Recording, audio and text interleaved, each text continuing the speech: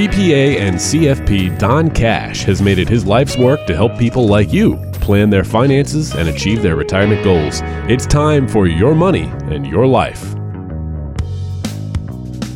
Well, hello and welcome to another edition of Your Money and Your Life with Don Cash. I'm Mark Haywood alongside Don Cash, a CPA and CFP at Donald W. Cash and Associates with an office in Red Bank. Find him online at donaldcash.com. That's donaldcash.com, or reach out and give Don a call at 800-664-1183. That's 800-664-1183. Don, we're glad you're here for another podcast today. Welcome back into the program. Thanks, Mark. Great to be here. Always a pleasure to be with you as well. Don, we love doing these podcasts because there's so much financial information out there, right? On the internet, even us on the podcast, sometimes we can get into the weeds. We acknowledge that. But there's this universe, just this vast universe of retirement planning knowledge. And if you're not careful, it can be really overwhelming. How do you help folks to kind of simplify their financial lives? You know, Mark, that's a great way to put it. The universe of retirement planning knowledge, it is huge. There's so much information and data and facts and information we're getting from different media sources. I think there's a way that we can develop a process to move from confusion to clarity, is the way I put it. One way to do it, I'd like to visualize a pie as the universe of retirement planning knowledge. Better yet, a pizza pie. I know here in New Jersey, we love our pizza, Mark, and we like it thin crust. You know, I know parts of the country, they like the thicker crust. Sure. We like the thin crust. Chicago I like style? mine. Not a Chicago style. This is New Jersey, New York style, Mark. We like it. We like it Some controversy. more well done. I like pepperonis and anchovies myself, which my wife does not really care for. But let's mentally divide this pizza pie into slices. And I like to divide this into three sections. One is the things that we know. Okay, we can liken that to one slice of the pie. And those are things like we need to save more, spend less, invest wisely. They're very rudimentary basics, and that would vary from one person to the other. There are things that people know more than one person might know more than another. There are things also that we don't know.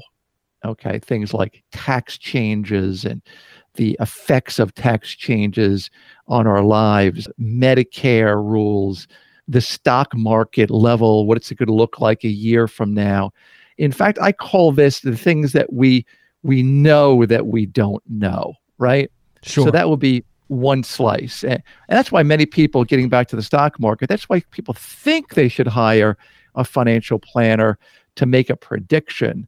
They're looking for, you know, that crystal ball of what Mr. Planner thinks the stock market's going to do in the next month or 6 months and how the election is going to affect the stock market over the next year or so.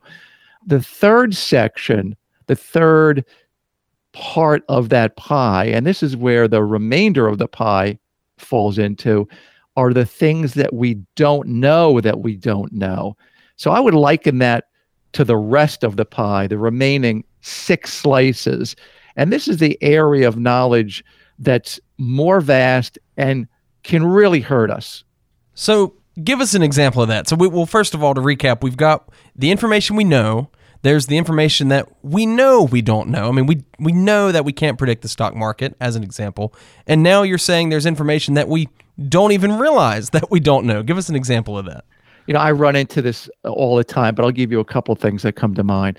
One is, do you know that your health insurance, or what your health insurance, I should say, covers if you travel overseas or if you're on a cruise? Many people don't realize that Medicare is very limited for any kind of coverage overseas.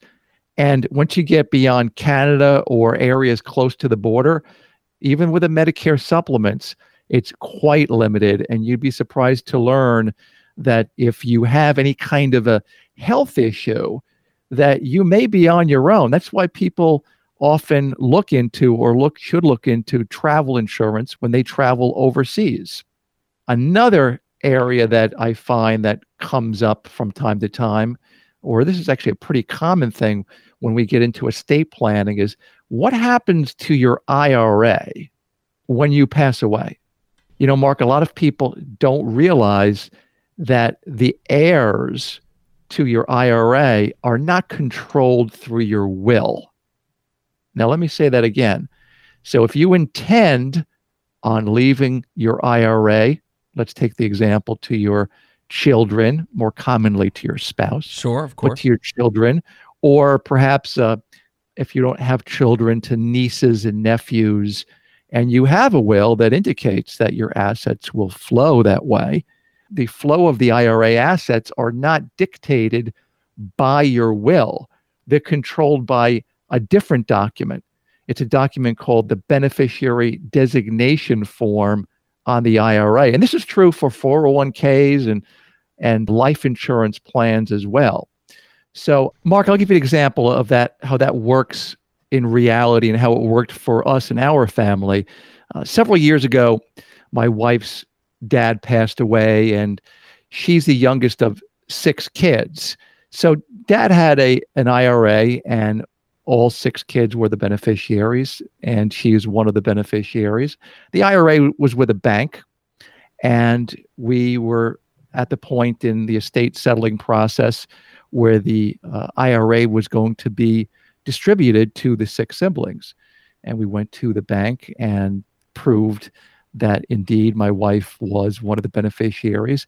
And they asked how we wanted the distribution to occur, meaning that if we checked off the first box, they would send us a check for our share, or my wife's share, of the IRA. And if we checked that box, all of the taxes would have been due on the IRA in that year. If we checked a different box, the IRA would have been set up differently. The taxes would have been spread out over my wife's life expectancy, and there would not be that big tax hit in one year.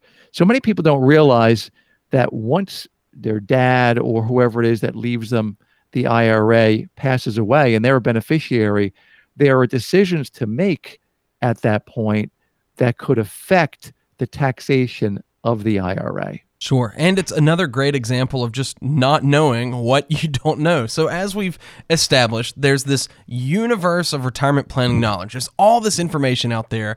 And if you're not careful, you can get lost in the fray. We've divided it into the knowledge that you know, the stuff you don't know, but you're aware that you don't know it. And then some of these areas we've just discussed that you're not even aware that you aren't aware. So we're hoping to bring some self-awareness in today in the podcast. I'm going to stop saying the word aware now, but all that to say that all of this fog of information can cause mistakes in your planning process. So, Don, I believe you've broken it down into 5 key planning mistakes that people make throughout some of the fog, some of the haze here. Let's just go through them one by one, and let's kick it off by talking about general disorganization. Yeah, that's, I like the way you put it, the fog. So let's navigate through the fog, if you will. Number one, I find is that point, Mark, disorganization. When I meet with a prospective client, the statements are often all over. There are bank statements and brokerage statements and 401k statements, and there are literally files bulging. And if I ask a simple question, what is a summary of your net worth? And they often have to scramble around to assemble all of these statements. So there's no simple one-page summary of assets. Now, these folks are not broke, Mark. Quite often, they're very good savers. They just find themselves in a position of not being organized, not having everything together in one place. The second thing that I find is most common is that there's no income or expense plan in place. I think that one too, Don, comes a lot of times from just folks have this number they've saved up in retirement. Maybe they've saved their $500,000 or their $1 million, whatever it is, but they haven't really thought about how that's going to generate income. They haven't considered some of the other income producing investments or things like Social Security either. Absolutely. So let's just break that down. Typically in retirement, the income portion would fall into what's known as the three-legged stool of retirement, which would be Social Security, pension, and distribution from savings, investments, IRAs, that sort of thing. Now, for many people, they don't have a pension any longer. Those who do are in a much better place. But let's go back to the Social Security for a moment. There are many people I speak with that are close to retirement age. They could be 60, 62, 63 years old, and they don't have clarity on the Social Security rules. And they're asking themselves, when should they collect? Should it be age 62, full retirement age, which varies depending upon the year you were born? It could be 66 years old or 67 years old or something in between. Or should they wait until they're 70 years old, where they can draw the maximum amount of income from their Social Security? So that's one area where many folks don't understand is the Social Security rules. The other you touched on is not knowing how much they can safely distribute from savings and investments. So the question is, if they're drawing income, how much could they draw out of their IRA or their 401k or their savings without the risk of running out of money? However, there's no way to determine that unless we know what the expenditure list is. Now, I call it an expenditure list, not a budget, for a reason. A lot of people feel really uncomfortable, Mark, with the idea of a budget. It just seems so constraining. And as I mentioned earlier, many of the people that I speak with are good savers. They're not going into debt, spending more than they earn. However, they really don't know where the money's going. There is no expenditure list. So it's hard to say how much money they need from year to year and if their money will last, because if we look at the timeline of retirement, it could last decades, right, Mark? Oh, decades and decades. I mean, that's the thing too. Thanks to longevity, we're living longer in retirement. You could live another 30, even 40 years after you retire these days. Absolutely. And some of these expenditures inflate at different rates. So if we're looking at their expenditure list, or if there is none, we don't know where we're going with the expenditures and how they may inflate over time. The third area where I see that there's a lack of knowledge or people get into some potential mistakes is a poorly diversified portfolio. Too much often, Mark, is invested in stocks, and for the risk tolerance that someone has, it may be disproportionately heavily weighted into stocks. And often it's the same types of stocks.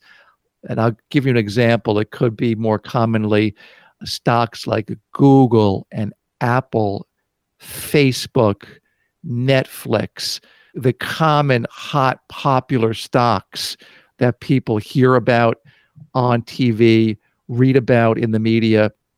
Or the other side of the coin, conversely, there's very little in the way of stocks in someone's portfolio and too much in cash because they're simply afraid of a market crash. I'm thinking back specifically to 2008. I mean, that's in recent memory. A lot of folks remember that, and I think they're scared. They don't want to get in now. I mean, they're folks that took their money out in 2008, didn't put it back in, so they missed out on this big wave that we've just seen in the last 10 years. And now that we're seemingly at the top, they're afraid to get in now because they don't want to watch the market crash again. Absolutely true. Or if you can go back further in 2001, 2002, from that period of time, the stock market was down almost 50%. And further back, 1987, we had that heavy one-day event where the market was down over 20% in one day. So last year, we had a correction, but it was a relatively minor correction from October to the end of the year. But this leaves people with no way to assess their risk.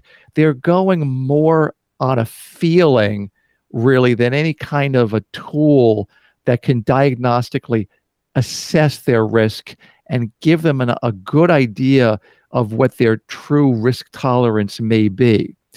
We have to ask ourselves that question I mentioned before. What happens if we do live to age 100? Will the money last? Will the expenses inflate more than the assets can grow? So those are some key questions to ask.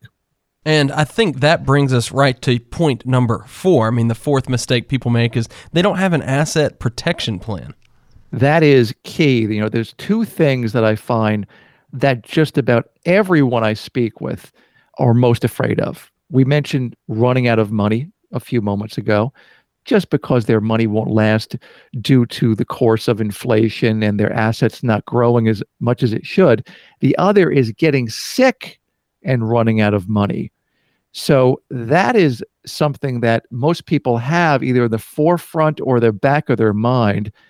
And we're most likely to run out of money typically due to a health problem. According to Fidelity Investments, the average couple is going to spend over $250,000 out of pocket in health expenses. And Mark, that's not including long-term care. Right. Long-term care, that's another question mark altogether. And that's one of those elements, too, that so many people don't want to think about. At the same time, statistically speaking, you're more likely to end up in a nursing home than not. You know, that's true. The odds are very high that at least one person, if they're married, will need some form of extended care, Mark. In New Jersey, the cost of care can exceed $150,000 a year per person. I've gone through this in my own family. My dad needed care for about 13 years, and my grandparents needed care for a number of years. So this is something that hits people at a very personal level. It has for me over the years. And that's one area where people are often very vulnerable. So aside from a solid plan for healthcare, considering that if that isn't properly covered, we need also proper legal documents. Now, when I say legal documents, it's things like a will, power of attorney, an advanced health care directive, typically called a living will, or perhaps a trust. So if those plans are not properly set up, that could cause a big problem for the family, whether it's the spouse, the children, or who you intend on leaving your assets to. Certainly, Don, and this kind of brings us into point number 5 here. We're talking through, of course, these mistakes that we're making, but you could have done all of these areas right. You could have planned well in these different areas, but it won't matter if you don't have a true purpose for your money and your life. That's the name of the podcast, isn't it? And I think that almost is the most important point, and it's one of the largest mistakes that you can make if you don't have a purpose for your money. Absolutely. I think the big picture, Mark, is we have to look at what is our legacy? What do we truly value? For many people, it's their family, of course, security, peace of mind, faith, freedom, love, of course. But often our actions don't act in concert with our true values. So we have to make sure that all of these match up. There's a vision for what matters for us in life, and that our actions match up for our true purpose, as well as our true purpose for our money and the true purpose for our life. So, Don, what does it look like to find that purpose, that vision, and then what does it look like to execute on some of these other areas we've discussed as well? I know that you cover all of these areas when folks come in for a meeting with you and your team. Yes, absolutely. So first thing is you could take the time to give us a call at the office, and we're going to get organized and have a conversation about these things. Now, it doesn't happen overnight. Getting to where you want to go is certainly a collaborative process.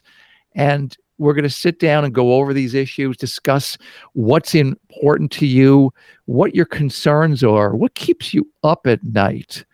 Let's start with that and then move from confusion, dealing with these concerns, to a clear intent, purposeful plan. If you'd like to get that purposeful plan, if you'd even just like to find out what it is you don't know about your wealth and just start to get organized, you can reach out to Don Cash. Give him a call at 800-664-1183. That's 800-664-1183. Get answers to some of your questions. You can come in for a complimentary visit with Don there at the office. It's right off of Garden State Parkway, exit 109. And just begin that journey of retirement, begin that journey of planning and giving purpose to your wealth. One more time, that number is 800-664-1183. Well, Don, before we wrap up the podcast today, I want to help folks make a cash connection.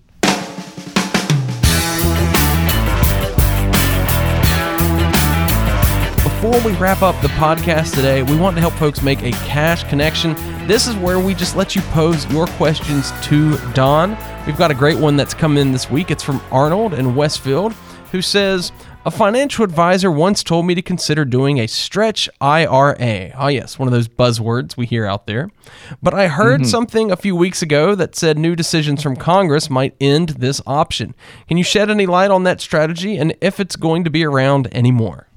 Good question, Arnold. Well, first of all, let's be clear. A stretch IRA is really not a type of IRA as much it is a rule that states that the beneficiary of an IRA does not have to take the money out of the IRA all at once. So I'll give you an example. Let's say, for instance, I leave my IRA to my son.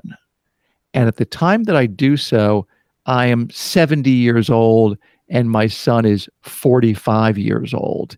Well, at 70 years old, I need to distribute the IRA, or 70 and a half is really the rule in distributing the IRA, at a certain rate, depending upon my life expectancy.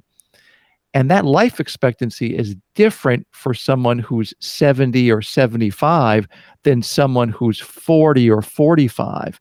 So the beneficiary gets the benefit if the IRA is titled properly within a certain period of time after my death. My son, in this case, would have the opportunity to title that IRA in my name and his name. So it's an inherited IRA, separate from his IRA, so it can't be commingled. And that IRA can be stretched out over his life expectancy, where he only needs to take out a smaller distribution each year based on his longer life expectancy. So that IRA is not a type of IRA, but the stretch IRA speaks to the tax code. Now, the IRS, Congress, is always looking for ways to get more revenue, Mark, into the coffers of the federal government. And if they have to wait for the life expectancy to conclude of my heir, that's a long time. So they're always looking to fiddle around with that rule to accelerate the tax impact on the beneficiary. So in fact, that person has to cash out that IRA sooner than they do right now under law. So right now, that stretch IRA rule does exist. It may not in the next 2 years, 5 years, 10 years. As of now, it does exist, and it's very powerful. It speaks to the compounding of interest and the ability of the money to grow over time. Does that make sense? It does make sense. We thank you for clearing that up. And thanks, Arnold, for writing in. As always, we do love to feature your questions in the Cash Connection on the podcast. If you have a question for Don, you can call and submit your question that way. You can go online to donaldcash.com as well. And who knows, we could feature your question on the podcast. Reach out to Don Cash one more time. That number is 800-664-1183. That's 800-664-1183. Don, as always, thanks for joining us on the podcast. Thanks, Mark. We'll look forward to another episode of Your Money and Your Life.